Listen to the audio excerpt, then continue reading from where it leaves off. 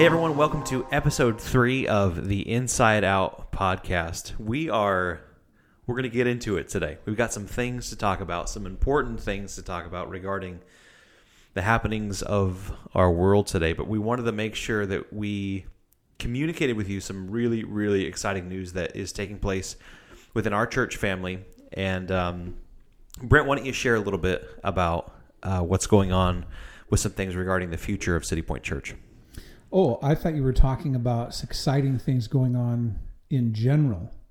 So, because I thought you were going to say, Brent, I know that you're excited today because your middle son is graduating from high school. Yeah, that's part of it. So that's pretty exciting stuff. That's We're part of it. Celebrating that this evening, actually, the ceremony, which is parents only, and then a drive-through ceremony. Yeah. Is this evening. So that's pretty exciting stuff. So let me ask you a question, Michael. Yeah. Back when you were in high school, back when you're in high school, which would have been 13 years ago now? No, I graduated 14 years ago. 14 years. Yeah. Oh, so I was 1 year off. Okay. Sorry. Okay. I left high school 14 years ago. 14 years ago. Okay. So if you were sitting in class and one of your teachers in an angry voice came up to you, called you Mr. Sister, and asked you what you wanted to do with your life, how would you respond? How would you have responded? I don't know. But whenever I think of an authority figure asking a younger person, what do you want to do with your life? I immediately think of Matt Foley from Saturday Night Live, Chris Farley, the motivational speaker. I don't know if you remember that one at all. He was living in a van down by the river. Yeah. So I wouldn't have said I want to live in a van down by the river, but I'm not sure what I would have said. What's the answer? Well, it was a MTV music video when I was in high school. So maybe it was middle school, but that just the right answer to that question yourself. is, what do you want to do with your life? The right answer, the correct answer is, I want to rock. Yeah, exactly. And so that's how it would go. Yeah. But that's a Twisted Sister video that I'm not sure I wish I didn't even remember it, but there it is. Yeah, but you do. And you've just dated yourself by talking about music videos on MTV because there's... From the 80s. I think yes. Like my generation really lamented the fact that music wasn't on music television anymore. But then I look at like Titus, who's just now graduating from high school. Mm-hmm. Do they know that MTV is a thing? Not in my house. I don't think so. No. Definitely not in my house. Not on I think purpose in general. Anyway. Yeah. You know what I was thinking about? I was thinking about Titus graduating. This is wild because I've known him for 10 years now. Yep. And years ago, Titus went to the same school that my oldest son just started going to. And when we were signing them up for registration, we were going into the school. And this school has a program called Watchdogs, and it's for dads and kind of father figures to provide some male support for some of these kids who may not have it otherwise. It's a chance for them to get involved. And on the wall, right as you go into the school, is like this mural of these men who have volunteered to be watchdogs, and there is like 3 pictures of Brent Kimball as a watchdog, and I told my wife, I was like, look, like this is pretty cool. I mean, you know, Brent's still here at the school. And she goes, I think that's like the Watchdog Hall of Fame.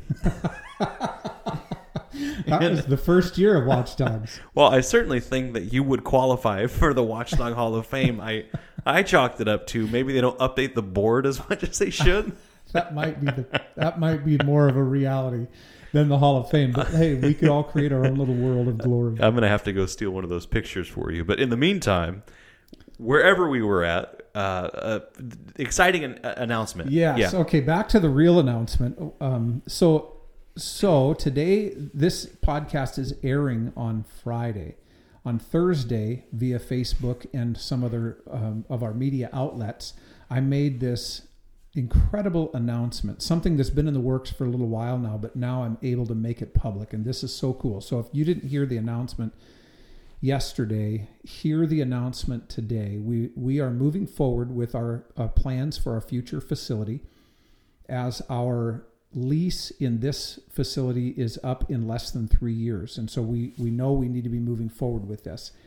And in the midst of all of the planning and such, there is a group of people who care very much about City Point Church, who are very much a part of City Point Church, and want to see the church prosper for generations.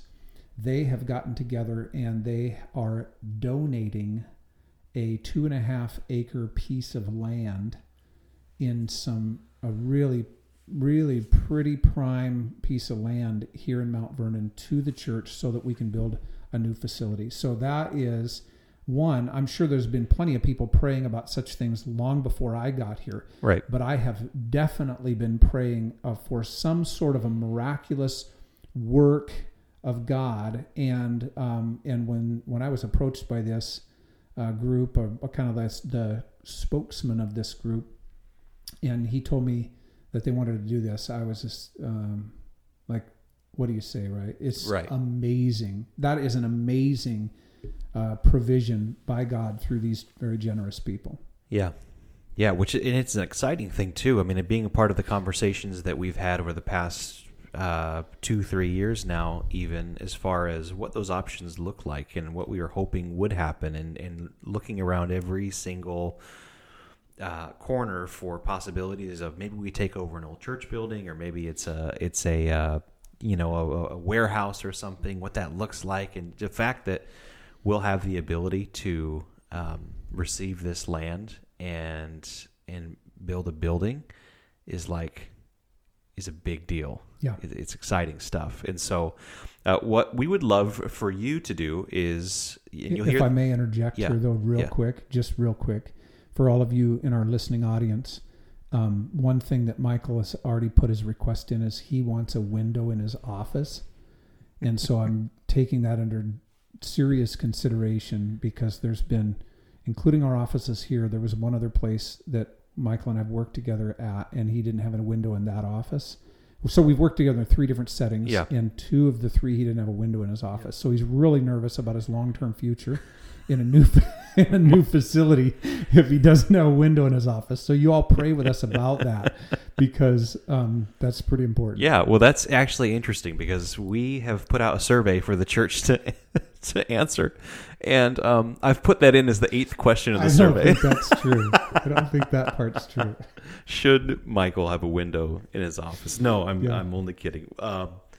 But what I was going to say is that we have a survey out, and we're asking those people who consider City Point home to fill out the survey and just kind of help us, give us a picture of where they're at. And that we're not guaranteeing that these survey results will guide this process, but we certainly do want to hear from you and what your preferences are on this as we move forward. And so again, it's really, really exciting stuff. So be watchful for communications from us in the future. We're moving forward with this, and this stuff comes up faster than we ever think. And so it's going to be great, and we're really, really looking forward to it. Yep. Amen.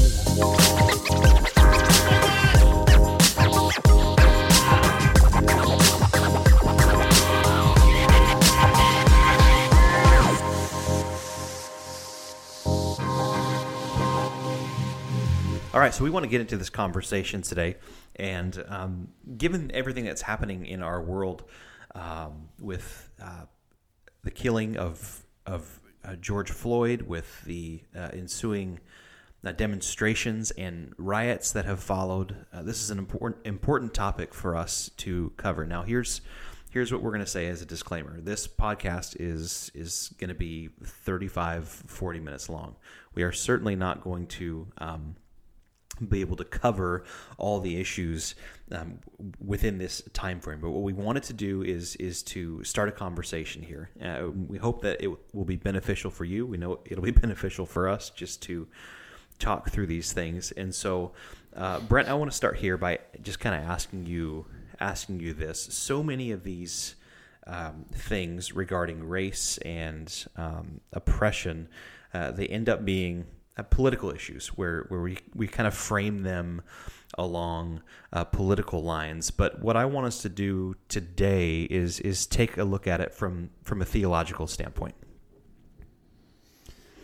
Yeah, one of my, when I use the word fear, I don't necessarily mean it like that, but just for lack of a better term, one of my fears is to try to add my voice to the 1 million voices that are trying to speak on this issue at this moment. But I think it's right.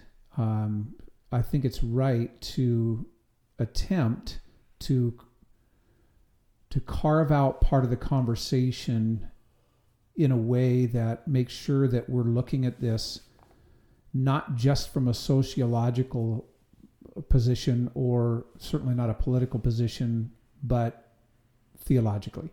So we know theologically, biblically speaking, that humanity was created in the image of God. So as image bearers of God, we have a particular value, an inherent worth, a specific glory, if you will, that is stamped in us, in our souls, in our very beings, spirit, soul, body, in our very person. Each one of us, as a part of the human race, has this inherent worth.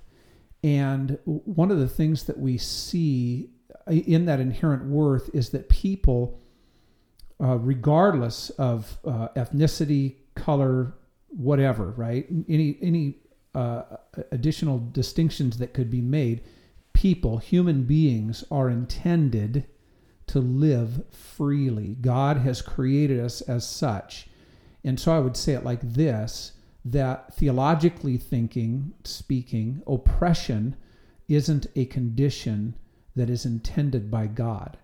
That oppression is actually a devilish work. And in fact, this Sunday, as I preach in the book of Matthew, again, as we're going through the book of Matthew, I'll make that same statement, because we see somebody who's actually oppressed by a demon in the text. And so oppression is a devilish work, and what we know is, historically, that oppression often comes through sinful people.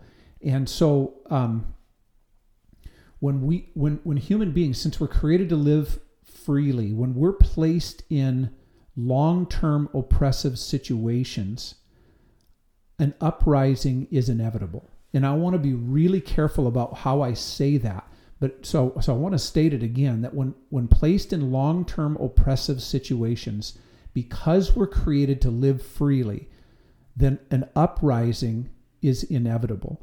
And I think about our history as a country going back to the Revolutionary War, that our founding fathers were feeling as if they were living under an oppressive situation, and it was a long-term situation that they tried to rectify by peaceable means, and they could not.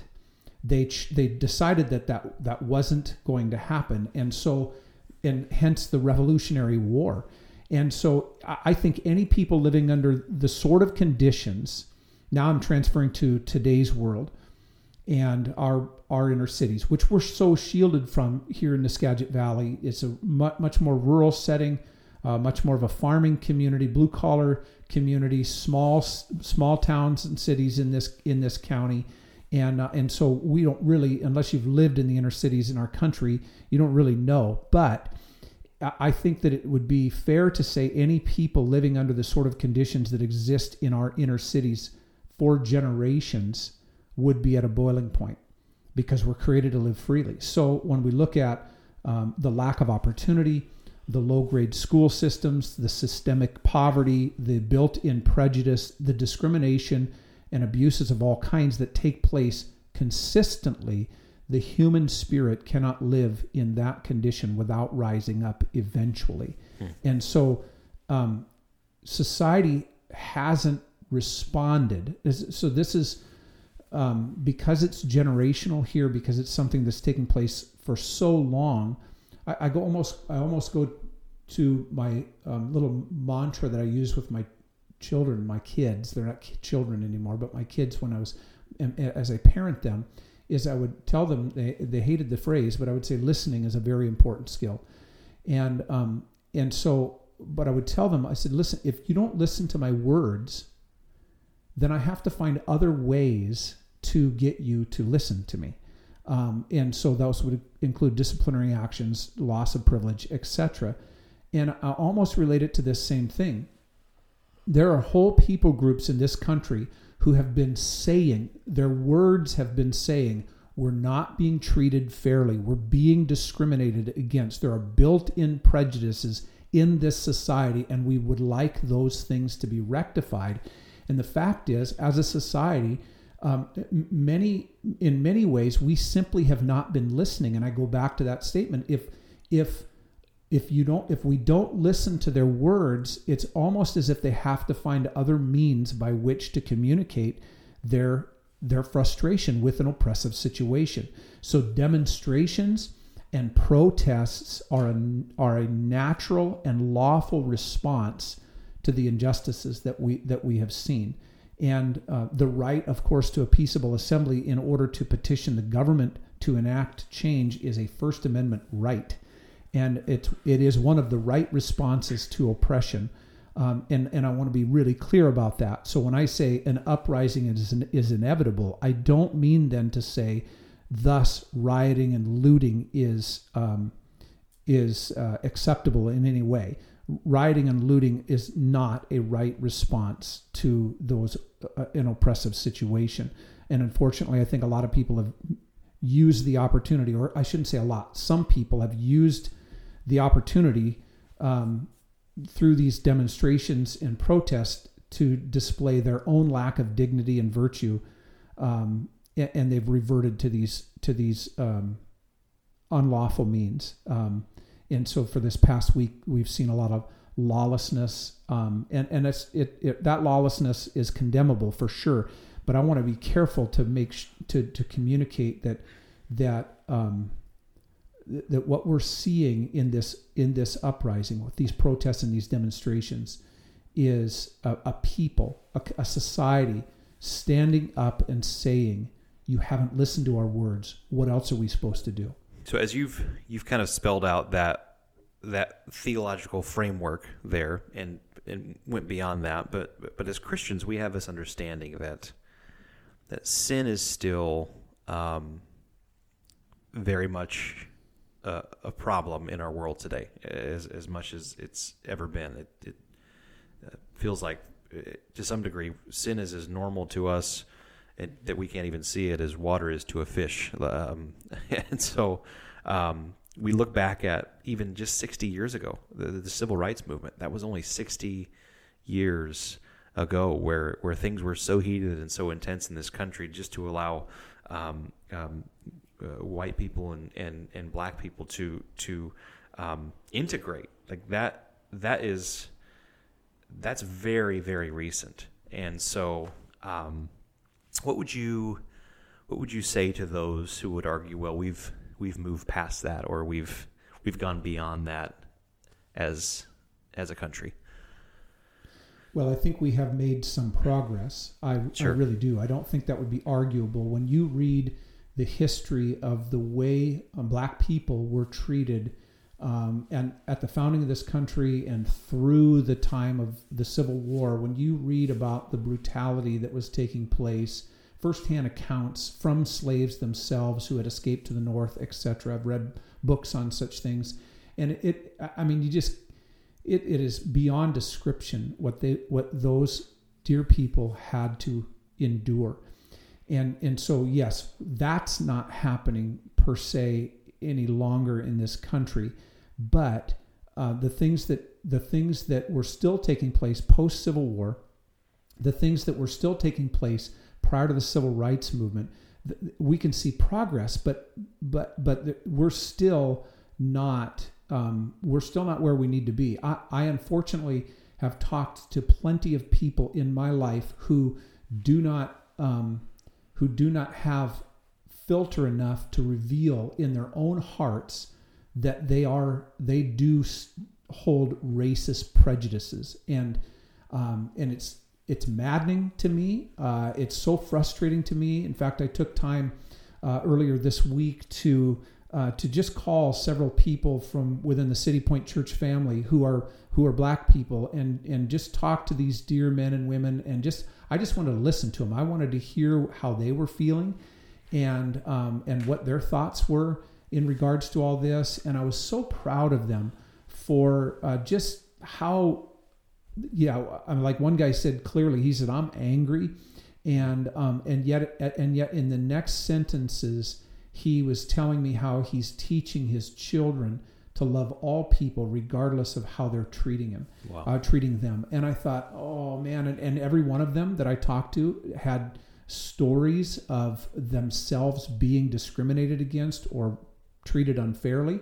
And I just think this is so wrong. So yeah, racism still exists. It's still a thing in America. Our history is dark in this regard. And I don't mean to say that our entire history is dark. There are a lot of bright spots in the history of America. So I'm not anti-American by any stretch. I love this country. I'm very grateful to be a part of it. But in this regard, our history is dark, whether it's slavery, brutality, segregation, reservations, a lack of equality, imbalances of civil rights, etc. We've made progress, but oppression still does exist, and it isn't right. And I think, 3 of the recent cases with George Floyd, Ahmaud Arbery, and that Breonna Taylor are evidence of this. And I think that their racism kind of lurks in the human heart. And I don't want to exonerate ourselves from the conversation when I say what I'm going to say next, but the reality is, when you study world history, there are no innocent races, right? Mm-hmm. There has been oppression from one race against another race throughout the history of the world. It's not a black and white issue; it's a human issue, and it's certainly not a skin color issue. It's a condition of the heart issue, and we as human beings are pervasively sinful. And one of the ways that sinfulness is expressed toward our fellow man is prejudice and racism and such. And so I think that unfortunately, yes. So I was going to say, we have made progress, and I'm definitely grateful for that progress, but it still exists, and I think it's an opportunity where we're at right now, with the attention being what it is, that we might be able to make some progress in our society to further level the playing field, so that rights are equal, people are treated equally. I just hope it's done not by way of the force of law, but that may be necessary, but by way of us gaining a newfound love and appreciation for our brothers and sisters, our fellow humans, from regardless of the color of their skin. Yeah. It is, to me, it is tragic that it took something this blatant and this horrific to sort of shake some of us from apathy regarding this. There's been so many stories and so many names. You just referenced a couple of them, but there does seem to be a very, obviously there's widespread unrest about this. There's angst, but those people who may not have been as aware of things like this are starting to turn their ear toward it. And so one of the things you said was interesting, was calling friends of yours, people who attend our church who are persons of color, and just hearing from them and listening to stories. And I think that's going to be really, really important for us in the weeks and months to come. Just being able to listen and listen well. So many times when things like this hit, we are very quick to voice opinions and to have some sort of commentary. And so social media has become just tiresome at this point with that. And so I want to ask you, in light of all of this, everything that's going on, me as a Christian in Skagit Valley, Washington, what's my posture in this? And I'm talking about not just in my personal life, but maybe my online sphere. You know what I'm saying? Because you'll hear so many different things of you shouldn't stay silent, you have to speak out. And some people are bothered by what's happening, but they don't know where to start. They don't know what to say. Hearing all these different things, what would you say to us as people of City Point Church about our posture toward all this? Yeah.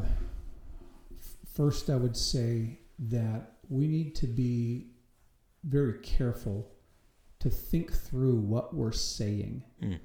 Because so often what sounds like a pithy statement is so laced with error and with basic kind of generalities that express hatred. I saw one of the memes on Facebook earlier this week that somebody said, please stop using Martin Luther King as your kind of voice, dear white people, please stop using Dr. Martin Luther King as your voice for peaceful protest. You killed him too. And you think, wait a second, all white people did not kill Dr. Martin Luther King. Millions and millions and millions of us admire him and love what he did. We did not as a people, there was a white guy who killed him, but it wasn't the entire white race of people that did that. So that was just like, that's the very thing that is antithetical to us building bridges and making progress. Another thing I would say in that is the notion of Black Lives Matter, and so quickly the other side responds by defending themselves and saying all lives matter.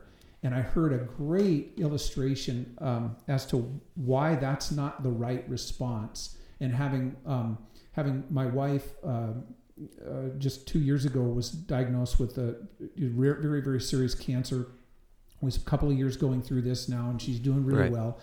But the illustration was given about, if you have a loved one who's going through cancer and you share that information with somebody and their response is, well, yeah, a lot of people have cancer, you're not going to feel very valued at that moment, right? Right. Yeah, a lot of people are going through cancer, but I'm talking about my wife right now. Mm-hmm. And so you think about that with regard to, yes, it is actually true. All lives matter. Jesus is the Savior of the world. And yes, all lives matter. But when a people group have been devalued, then I think it's right to emphasize that those who have been devalued are that they do matter. It's right to emphasize that. I think lastly, I would say we talk about what should our posture be, is to remember. I'm speaking from myself being a follower of Christ, speaking to probably mostly others who are followers of Christ. Here's what we have to remember. Jesus, who is the Savior of the world, is the conquering King. Mm-hmm. And he conquered his enemies by dying for them. We were his enemies. It was while we were yet sinning that Christ died for us. So, as followers of Christ, we have to find ways to bring that truth to bear, that we're not to slay our enemies. We're not to attack and conquer our enemies except with love and good deeds. And to try somehow, Satan inspires hatred among human beings as a way to show his hatred toward God. And so when people further that hatred for their fellow man, regardless of their color, when people further that hatred, they're really working. They're working for in devilish ways. They're working for the devil, And so as Christians, we got to remember, how did Jesus conquer his enemies? He gave himself for them. Yeah. He gave himself for them. So that's what we got to somehow bring that to bear. Yeah, absolutely. And to that we say amen and amen. So we're gonna wrap it up for today. But this is a dialogue that we are certainly going to continue, and we encourage you to continue on having with those around you, teaching people around you, and encouraging those who need to be encouraged in seasons like this. And so with that, we're going to conclude episode 3, but we'll be back next week with more of the Inside Out podcast.